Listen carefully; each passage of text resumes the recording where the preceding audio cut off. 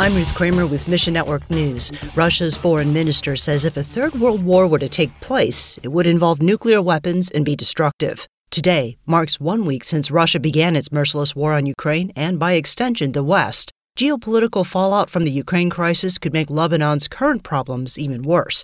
Hard for Lebanon's Tom Adama says they're busy sharing the hope of Christ for as long as they can. Pray for peace and an end to the violence in Ukraine. We'll connect the dots for you at missionnews.org. On a completely different note, do you enjoy living out of an RV? What about supporting Bible translation? Well, these two intersect at Wycliffe Associates International Headquarters in Orlando, Florida. Over 100 volunteers work at WA during the winter, living in an RV park just next door. Volunteers can support translation services or even kitchen and maintenance work. Think this program could work out for you? We'll connect you at our website. Mission Network News, a service of One Way Ministries. I'm Ruth Kramer.